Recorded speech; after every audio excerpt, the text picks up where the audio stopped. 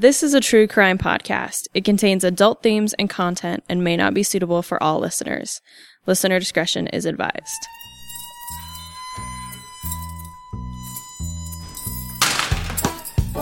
When a guard would stop and talk to you, you used to stand back and you would yell so people could hear what you were saying to that guard as they walked by or within the vicinity.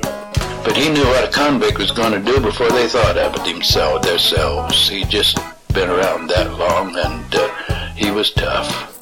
They'd find Sparky in about every conceivable place you could imagine, which we would, of course, dump.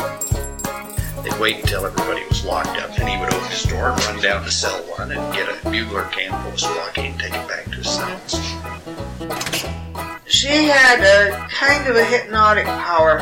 There were a great many wild cats around the penitentiary, and most people couldn't get near them. But she would stand in the doorway of the cell house and say, "Kitty, kitty, kitty," and those cats would go to her.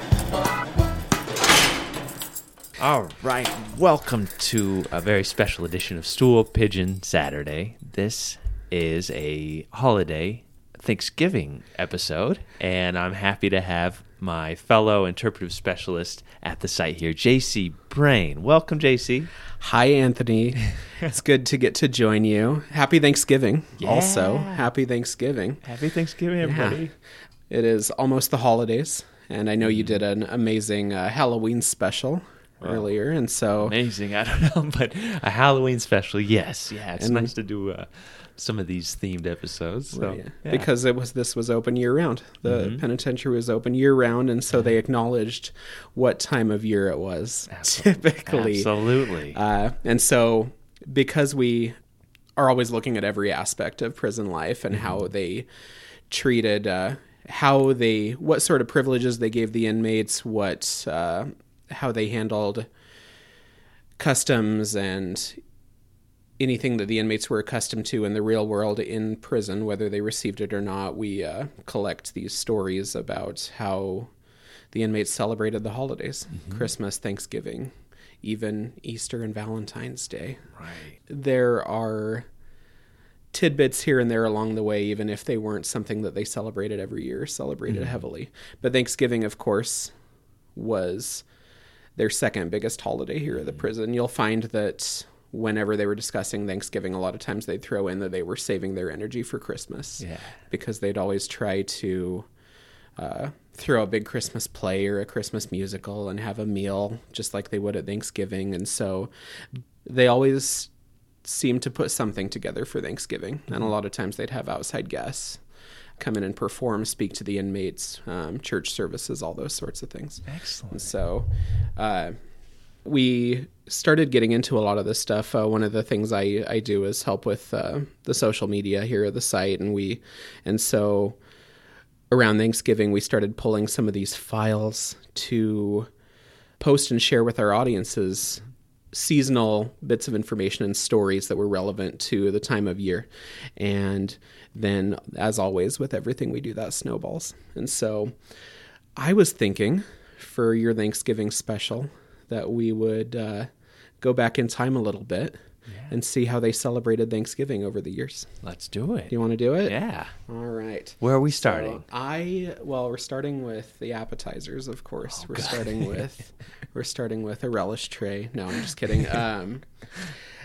As early as 1889, we've found reports that the prison, would put together a Thanksgiving dinner that was at the very least bigger than their typical meals, and more special than a typical prison meal. And one thing that's really interesting is that, for all of these social updates, for all of these kind of more superficial stories that are meant to make you feel good or just keep you updated on what's going on with society, our main sources, of course, the Idaho Statesman or the inmate newspapers, people who were trying to catch the audience's eye and find a hook for them to want to read what they're putting out. But the way that they would typically post this information and talk about what the prison was doing at Thanksgiving, it was framed within what's going on with people who are away from home or people who are less fortunate than the rest of us. So a lot of times they'd post an article around Thanksgiving that said what was going on at the barracks, what was going on with the soldiers who were stationed here, what was going on at the children's home, what was going on at, it actually specifically mentioned the state deaf, dumb, and blind school and the poor farms. They'd kind of run down how each of those institutions was celebrating. Nice. But then they, luckily for us, usually would go into more detail, right, with what the penitentiary was doing. They'd include sometimes the full menu, sometimes the full program of what songs they were singing and who they were having as guest speakers, or sometimes even a full transcript of the inmates', not a prayer, but their Thanksgiving proclamation, a message from the prisoners to the to the public at large. I was just going to say, do you have any examples of those proclamations? I do. Oh, right, okay. Yeah, so kind of bumping ahead to 1894, one of the coolest stories that we've been able to dig up was their 1894 Thanksgiving program. And it began with, local reverend, and then followed by a film, and then some of society's most prominent women reciting comedic stories and poetry. They'd mentioned that Mrs. Ruth Maynard played violin. A male quartet would sing several songs accompanied by a mouth harp, as well as piano and banjo performances, mostly female musicians, usually because these were put on by women's groups outside of the prison who would come in and entertain the musicians. Yeah. And so we found Edna Shaw, right, who you and I were just talking about. Yeah. Edna Shaw was apparently very involved in the local theater scene and these women's groups. She's always mentioned as a standout in programs, comedies, plays, minstrel shows, unfortunate reality of the times. And they mentioned at one of those minstrel shows, it was called Queens of Minstrelsy, that she rode a bike on stage and performed a song called My Pearl's a Bowery Girl. And the audience loved it so much that they called her back on stage twice to sing it. That's so incredible. Right? What a different time. And she's just like a local celebrity. Yeah, right. Mrs. Edna Shaw. Huge shout out to my good friend Karen Coates for singing this song with me. Thanks, Karen. Of course, every boy has a sweetheart, and some boys have 2 or 3. Of all the girls in this city, there's only one in it with me. She lives with her folks in the Bowery, a few doors away from Canal, and helps to support her old mother, does my little Bowery gal. My Pearl's a Bowery girl, she's all the world to me. She's in it with any of the girls round the town, and a corking good looker, see? At Walhalla Hawa she kills them all, as waltzing together we twirl. She sets them all crazy, a spieler, a daisy, for my Pearl's a Bowery gal. In summer we go down to Coney's, together we stroll on the beach, and sometimes we go in the ocean, for at swimming you bet she's a peach. The other boys of me are jealous, but with me where that cuts no ice. I'm going to lead Pearl to the altar as soon as I get the prize. My girl's a Bowery girl, she's all the world to me. She's in it with any of the girls round the town, and corking good looker, see? At Walhalla Hawa she kills them all, as waltzing together we twirl. She sets them all crazy, a spieler, a daisy, for my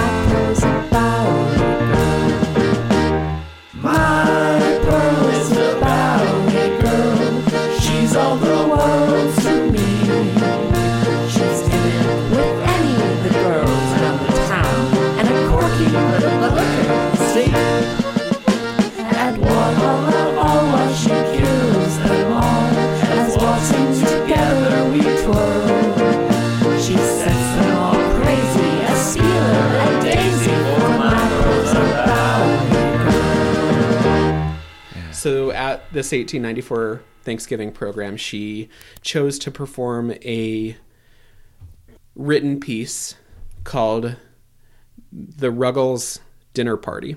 And of course, when, Anthony knows this better than anybody, find these details. And so we, of course, dig into them and want to learn more about it. And the Ruggles Thanksgiving Dinner Party went by several names: the Birds' Christmas Carol, Mrs. Ruggles' Christmas Party, several different titles that this story went by, but they're usually the same. It involves a poor family with 9 children who are invited to dinner at a wealthier family's house at the request of their young daughter, who feels like she has enough Christmas gifts, that she has everything she needs, and so she wants to invite this family over that she knows for Christmas dinner.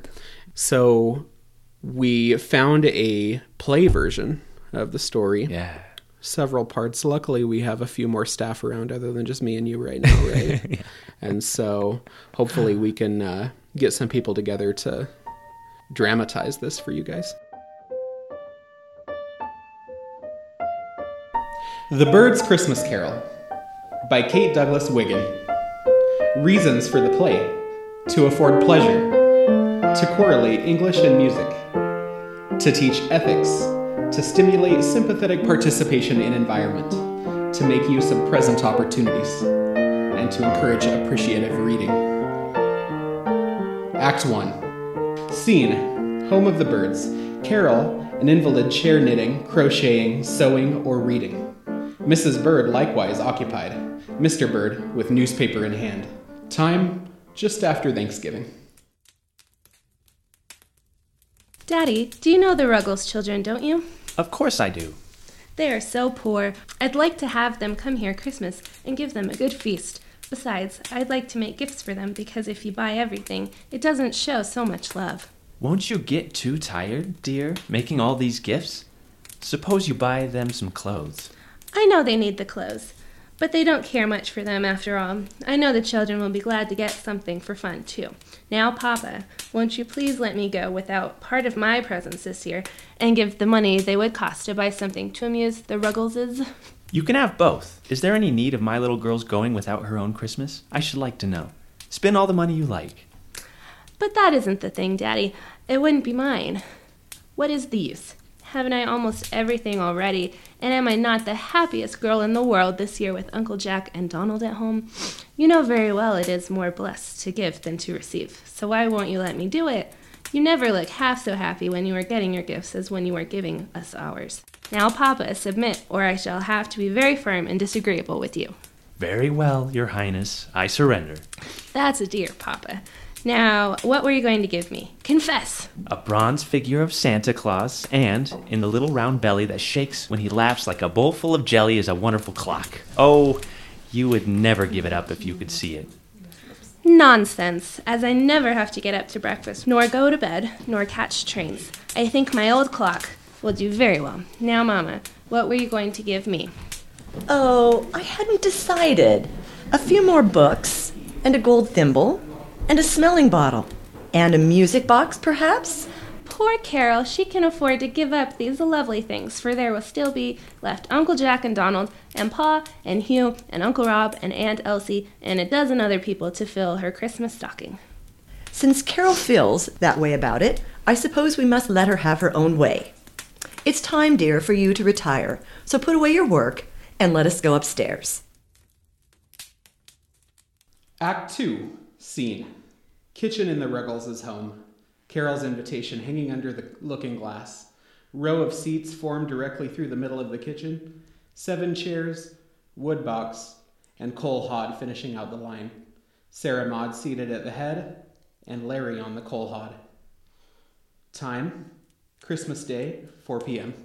Bird's Nest, December 17th, 1889. Dear Mrs. Ruggles, I'm going to have a dinner party on Christmas Day, and I would like to have your little children come. I want them every one, please, from Sarah Maud to baby Larry. Mama says dinner will be at 5:30 and the Christmas tree at 7, so you may expect them home at 9 o'clock. Wishing you a Merry Christmas and a Happy New Year I am. Yours truly, Carol Bird. Well, if I do say so as I shouldn't, I never see a cleaner, more stylish mess of children in my life. I do wish Ruggles could look at ye for a minute. Larry Ruggles, how many times I got to tell yer to keep pulling at your sash? Haven't I told yer if ye comes untied your waist and skirt'll part company in the middle and then where you'll be? Now look me in the eye, all yer. I've often told yer that kind of a family the McGrills was. I've got reason to be proud, goodness knows. Your uncle is one of the police force on New York City. You can take up the paper most any day and see his name printed right out, James McGrill. And I can't have my children fetched up common like some folks. When they go out, they've got to have clothes and learn to act decent. Now I want to see how you're to behave when you get there tonight. 'Tain't so awful easy as you think 'tis. Let's start at the beginning and act out the whole business. Pile into the bedroom there, every last one of you, and show me how you're going to go into the parlor. This'll be the parlor, and I'll be Miss Bird. Exit children, making much noise. Enter children, straggling, younger ones giggling, Sarah Maud at head, Larry struggling ahead of his elders, and tumbling in head foremost. There, I knew you'd do it in such a fool way. Now go in there, try it over again, every last one of you. And if Larry can't come in on 2 legs, he can stay ter home. Do you hear? Exit the children. Enter children, lockstep, Indian file, scared, and hunted expression on every countenance. No, that's worse yet. You look for all the world like a gang of prisoners. There ain't no style to that. Spread out more, can't you? And act like careless, like nobody's gonna kill you. That ain't what a dinner party is. Exit children. Enter children in proper manner. Now you know, that ain't enough decent hats to go around. And if there was, I don't know, I'd let you wear 'em, for the boys never think to take 'em off when they go inside, for they never do. But anyhow, there ain't enough good ones. Now, look me in the eye. You're only gonna just round the corner. You needn't wear no hats, none of you. And when you get into the parlor and they ask you to lay off your hats, Sarah Maud must speak up and say it was such a pleasant evening and such a short walk that you left your hats to home. Now, can you remember? Yes, Mom. What have you got to do with it? Did I tell you to say it? Weren't I talking to Sarah Maud?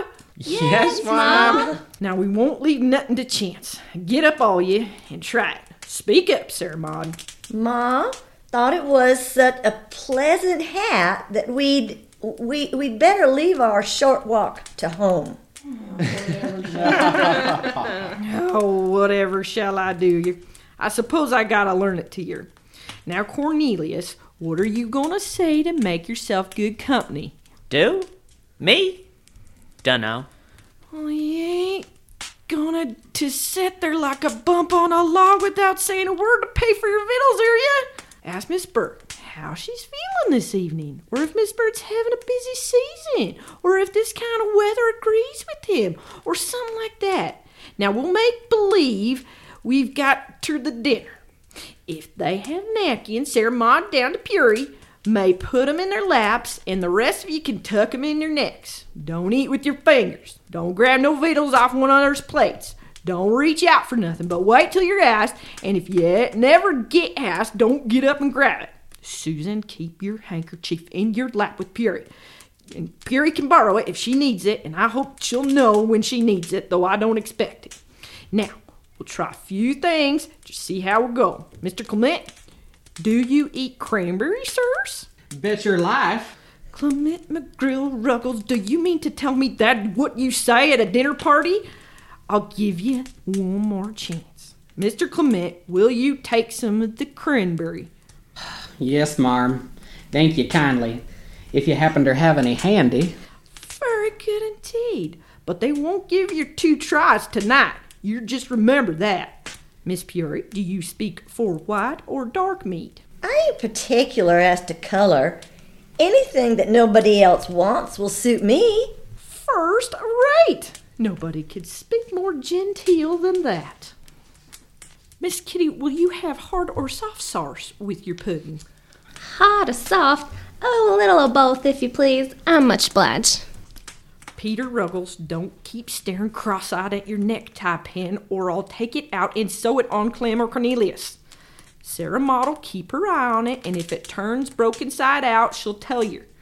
Gracious, I shouldn't think you'd ever seen nor worn no jewelry in your life. Eli, you and Larry's too little to train, so you just look at the rest and do's they do, and the Lord have mercy on you and help you act decent. Now, is there anything more you'd like to practice? If you're telling me one more thing, I can't set up and eat.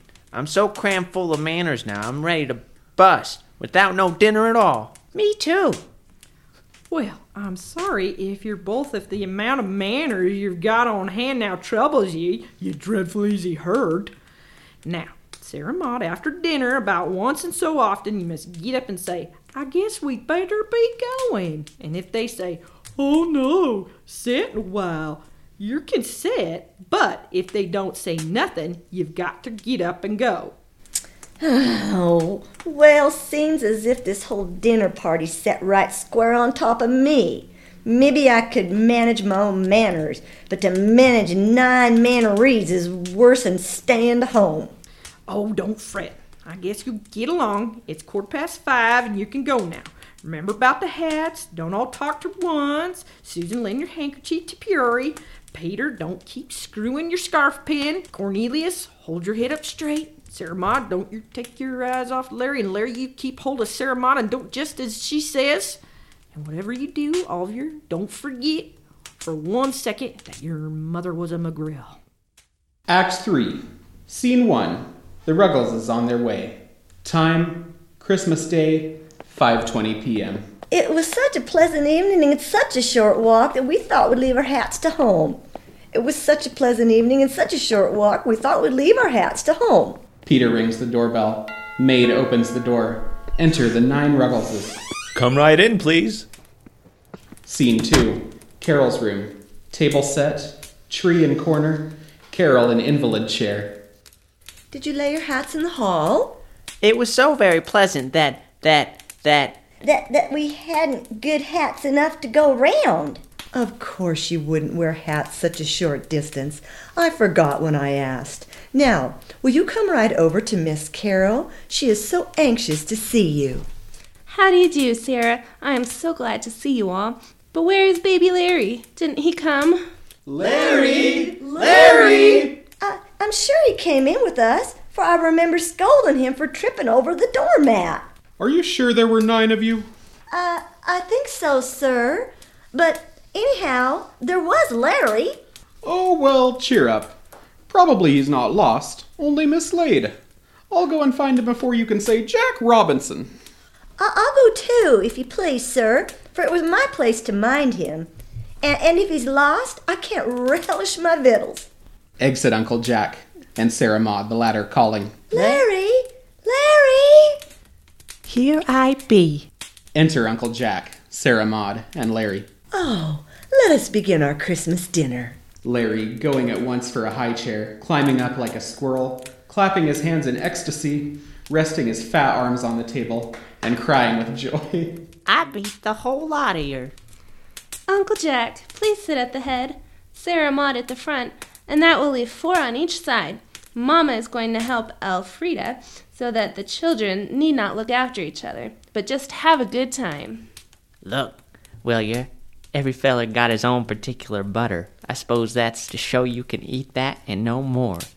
No, it ain't either. For the pig of a Peary's just getting another helping. Yes, and the napkins is marked with big red letters. I wonder if that's so nobody'll nip 'em. Oh, Peter, look at the picture sticking right under the dishes. Did you ever? The plums is all took out of my cranberry sauce, and it's fritzed to a stiff gel. Hiya, I got a wishbone. I declare to goodness, there's so much to look at, I can't scarcely eat nothing. Bet your life I can. My dear child, there is no doubt about the necessity of this feast, But I do advise you after this to have them twice a year or quarterly, perhaps, for the way these children eat is positively dangerous. I assure you, I tremble for that terrible Peoria. I'm going to run races with her after dinner. Never mind. Let them have enough for once.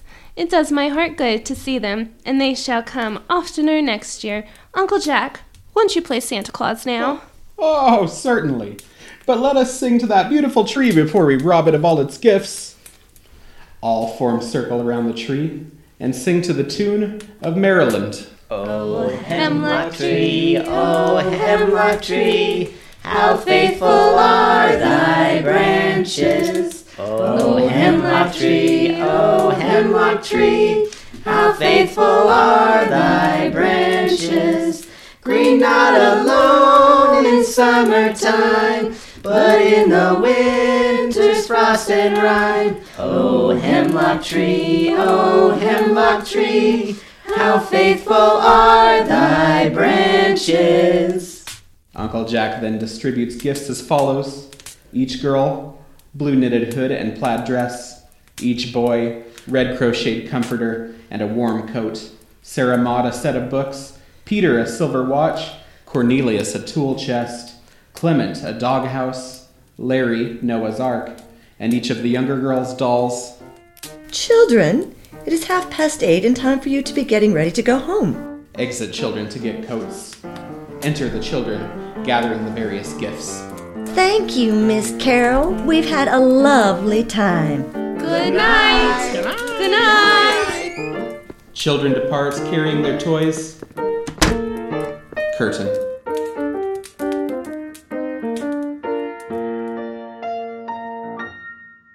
You know, I think it's important to note, though, that when we're talking about these sorts of things, I mean, Halloween's a little different. You guys were able to talk about the ghost stories and the scary reality of the prison's history and the fact that so many, you know, terrible things happened at the prison, and there were people who had done legitimately terrible things both before they came to the prison and while they were here. Yeah. So it's, you know, often controversial to talk about the holidays here. Right. And how the holidays were celebrated here and how it differed from being outside of the prison, because, you know, there's arguments that people who were incarcerated and being punished shouldn't have any of those benefits or those qualities of life that we have as a regular citizen who hasn't been thrown in jail after being accused of a crime. This is punishment. You shouldn't have this. You shouldn't have a Thanksgiving dinner. Yeah. And so, but I think what happens is that the staff who are making these decisions are around these people all day. And just like us, you know, they're able to see all aspects of these people. Absolutely. How they are when you get to know them, that they're human. And so it's easy to, you know, it's definitely easy to think that someone to state or believe that people who are incarcerated, you know, shouldn't get any of those things. But then I think, you know, things are different when you're actually inside and getting to know the people and discussing the upcoming holidays and making plans, you know, and even using things that the inmates themselves worked for and created while they were there. They were, you know, raising the poultry, they were growing, they were producing the food. And so I think it's just important to acknowledge that, you know, we're not necessarily making light of what the inmates did and were incarcerated for.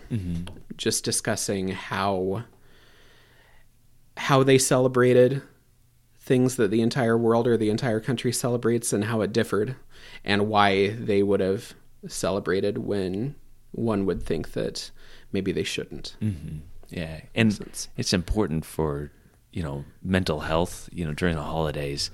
That's when depression and suicide, all this stuff happens, and attacks, like violence can happen, you know, lashing out because of this depression that the inmates would have had they not been given this little opportunity to, like, not think about being away from their family and their friends and having all their freedoms.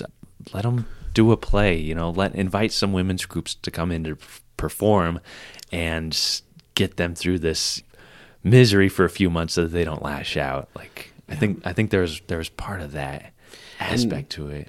And then you find the costs far outweigh the benefits. Right, yeah. That having these women who were likely volunteering. Yeah. Or that or using supplies that were generated by the prison to provide them with those moments of joy.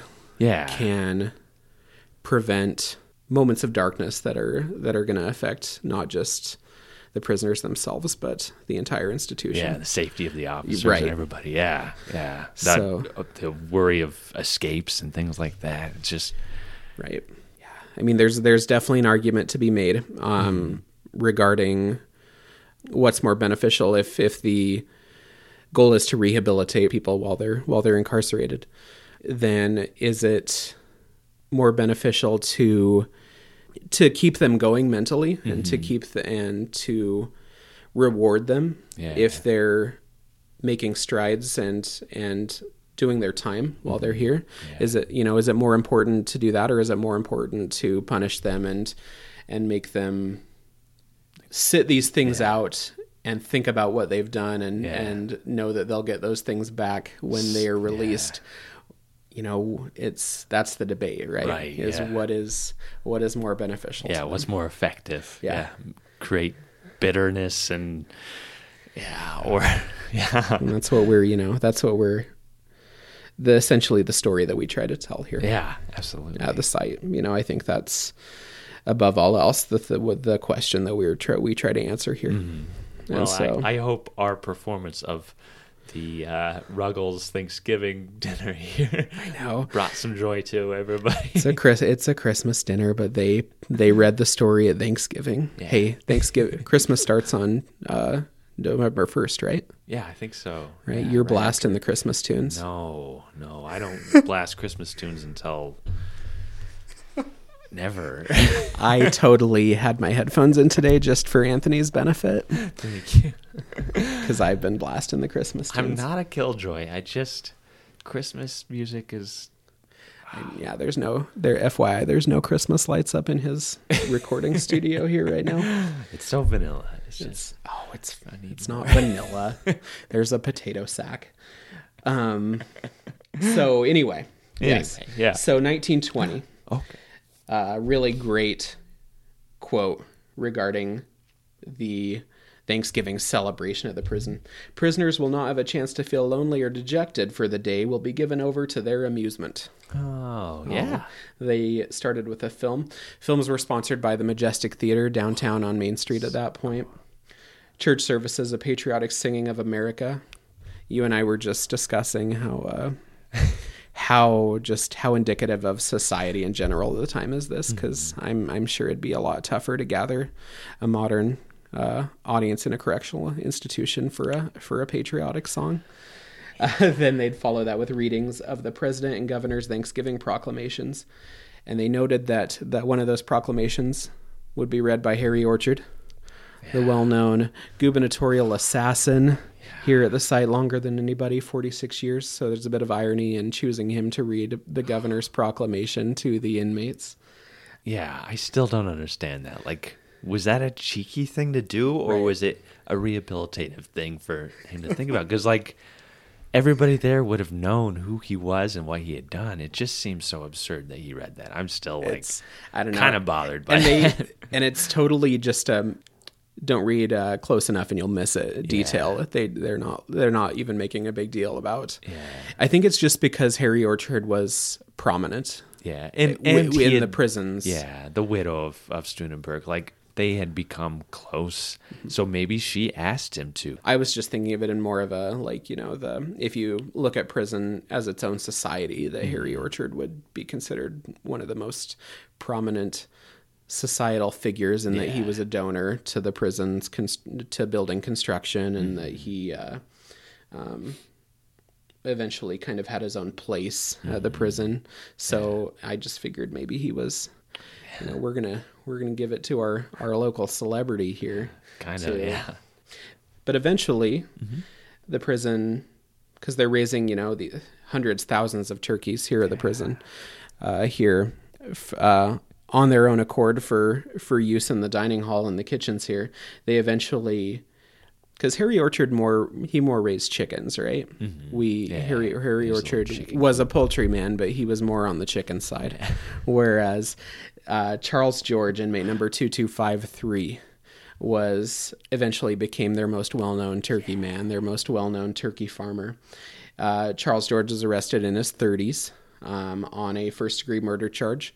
There was a brutal murder of a man named Tracheo Christoph in Shoshone County, who was found beaten, bloodied, and robbed of his monetary possessions. They found Charles George with those documents on his person, and scars, cuts, bruises. So what happened was that since they found those documents on him and surmised that he'd been in a fight as well, they put 2 and 2 together and charged him with the murder of Tracheo Christoph. But everything, his inmate file and the transcripts, his parole documents, his documents regarding his pardon request, right? Yeah. Every thing about him uses the word circumstantial. Like every document relating to him notes that the evidence on regarding his guilt was circumstantial, because no one was actually able to place him at the scene of the crime. His parents are noted as being from then Macedonia, not Macedonia anymore. I think Northern Macedonia exists, and that he is of Bulgarian descent. So at the time, he still wasn't the strongest English speaker. It's noted that he never really had a full grasp on the questions being asked of him. But nevertheless, he still didn't admit guilt. He wasn't coerced into admitting guilt. He proclaimed innocence, till his dying day. And so he was charged, and he was charged with the murder. He was given the death penalty. Despite that language barrier and despite the circumstantial evidence. Did he have any sort of defense? He didn't. Okay, nothing was... Nope, he didn't have an alibi. Yeah. He didn't just have a an proclamation of explanation innocence. Yep. For why he got them from another man. Oh, but he also wasn't able to say who that man was. Of course. He just, that he was given them from somebody else. Mm-hmm. It's very, very light. Very, very few details regarding the story. It's that Christoph was found dead, bloodied and bruised, and stolen from, and that Charles George was found with that money and also cut and bloodied, and all that Charles George could muster was that someone gave those documents to him. Right. This guy is officially and unofficially referred to as the third man. The third man gave them to him. But he goes from, in his trajectory in prison, he goes from the death penalty to a life sentence upon an appeal.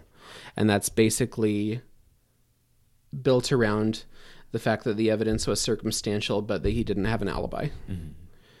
And so it's changed. His sentence has changed, much like Harry Orchard's, from a death sentence to a life sentence, right? Yeah. And then he's actually eventually pardoned in 1927. Oh, wow. While he is incarcerated, he makes it his goal to earn enough responsibility and trust and freedom to oversee the turkey farm. He actually specifically asks to be the turkey farmer. I love that. And there's multiple profiles of the Idaho State Penitentiary's turkey man, head turkey farmer Charles George, and his compassion and his treatment of the turkeys as his children, despite the fact that, the turkeys were going to be used for food. Yeah. Nonetheless, it's generally a good thing for farmers to have compassion for animals while they're alive, right, as opposed to mistreatment in their life. And so an editor notes that it is hard indeed to realize that this lovable man committed the ghastly crime of which he was convicted.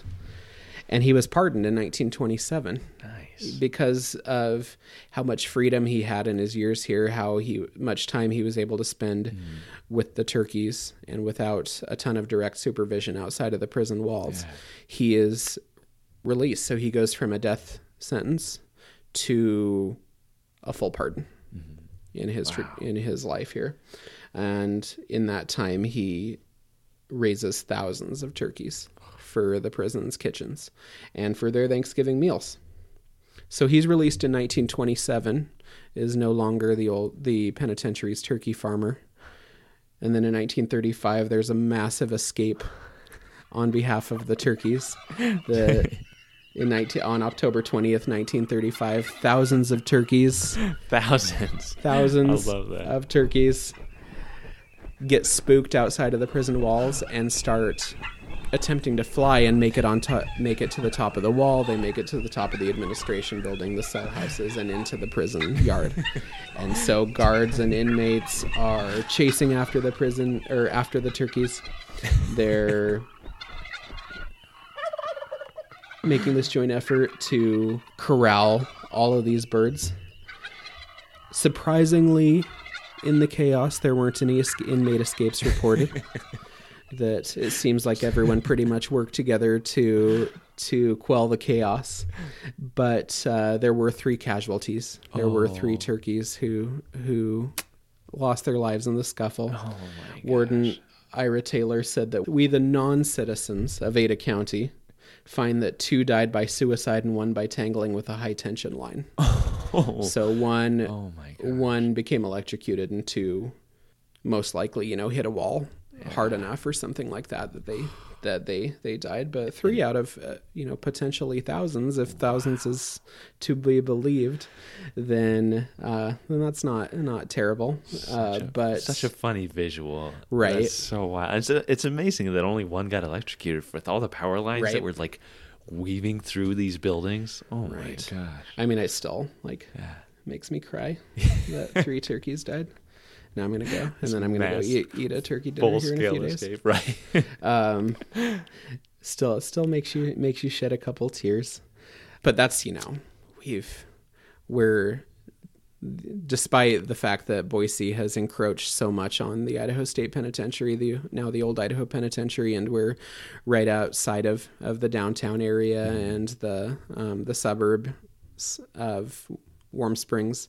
We're still nestled against the wildlife, and we still occasionally have birds that make it into our site and harm themselves fatally by running into windows trying to get out of here. And so that's definitely not difficult to envision.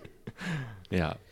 But like I said, Thanksgiving usually paled in comparison to their Christmas celebrations. Yeah. Christmas celebrations were usually marked by full-scale programs on the part of the prisoners themselves, as opposed to these outside groups. This is when the inmates would, like the inmate orchestras and the inmate bands, or just groups of inmates putting on a pageant, would accompany a Christmas meal and other festivities.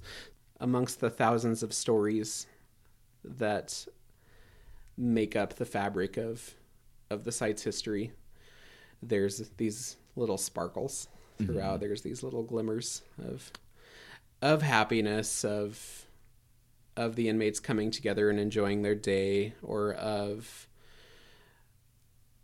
gifts and rehabilitation on the part of the state and the staff here to the prisoners.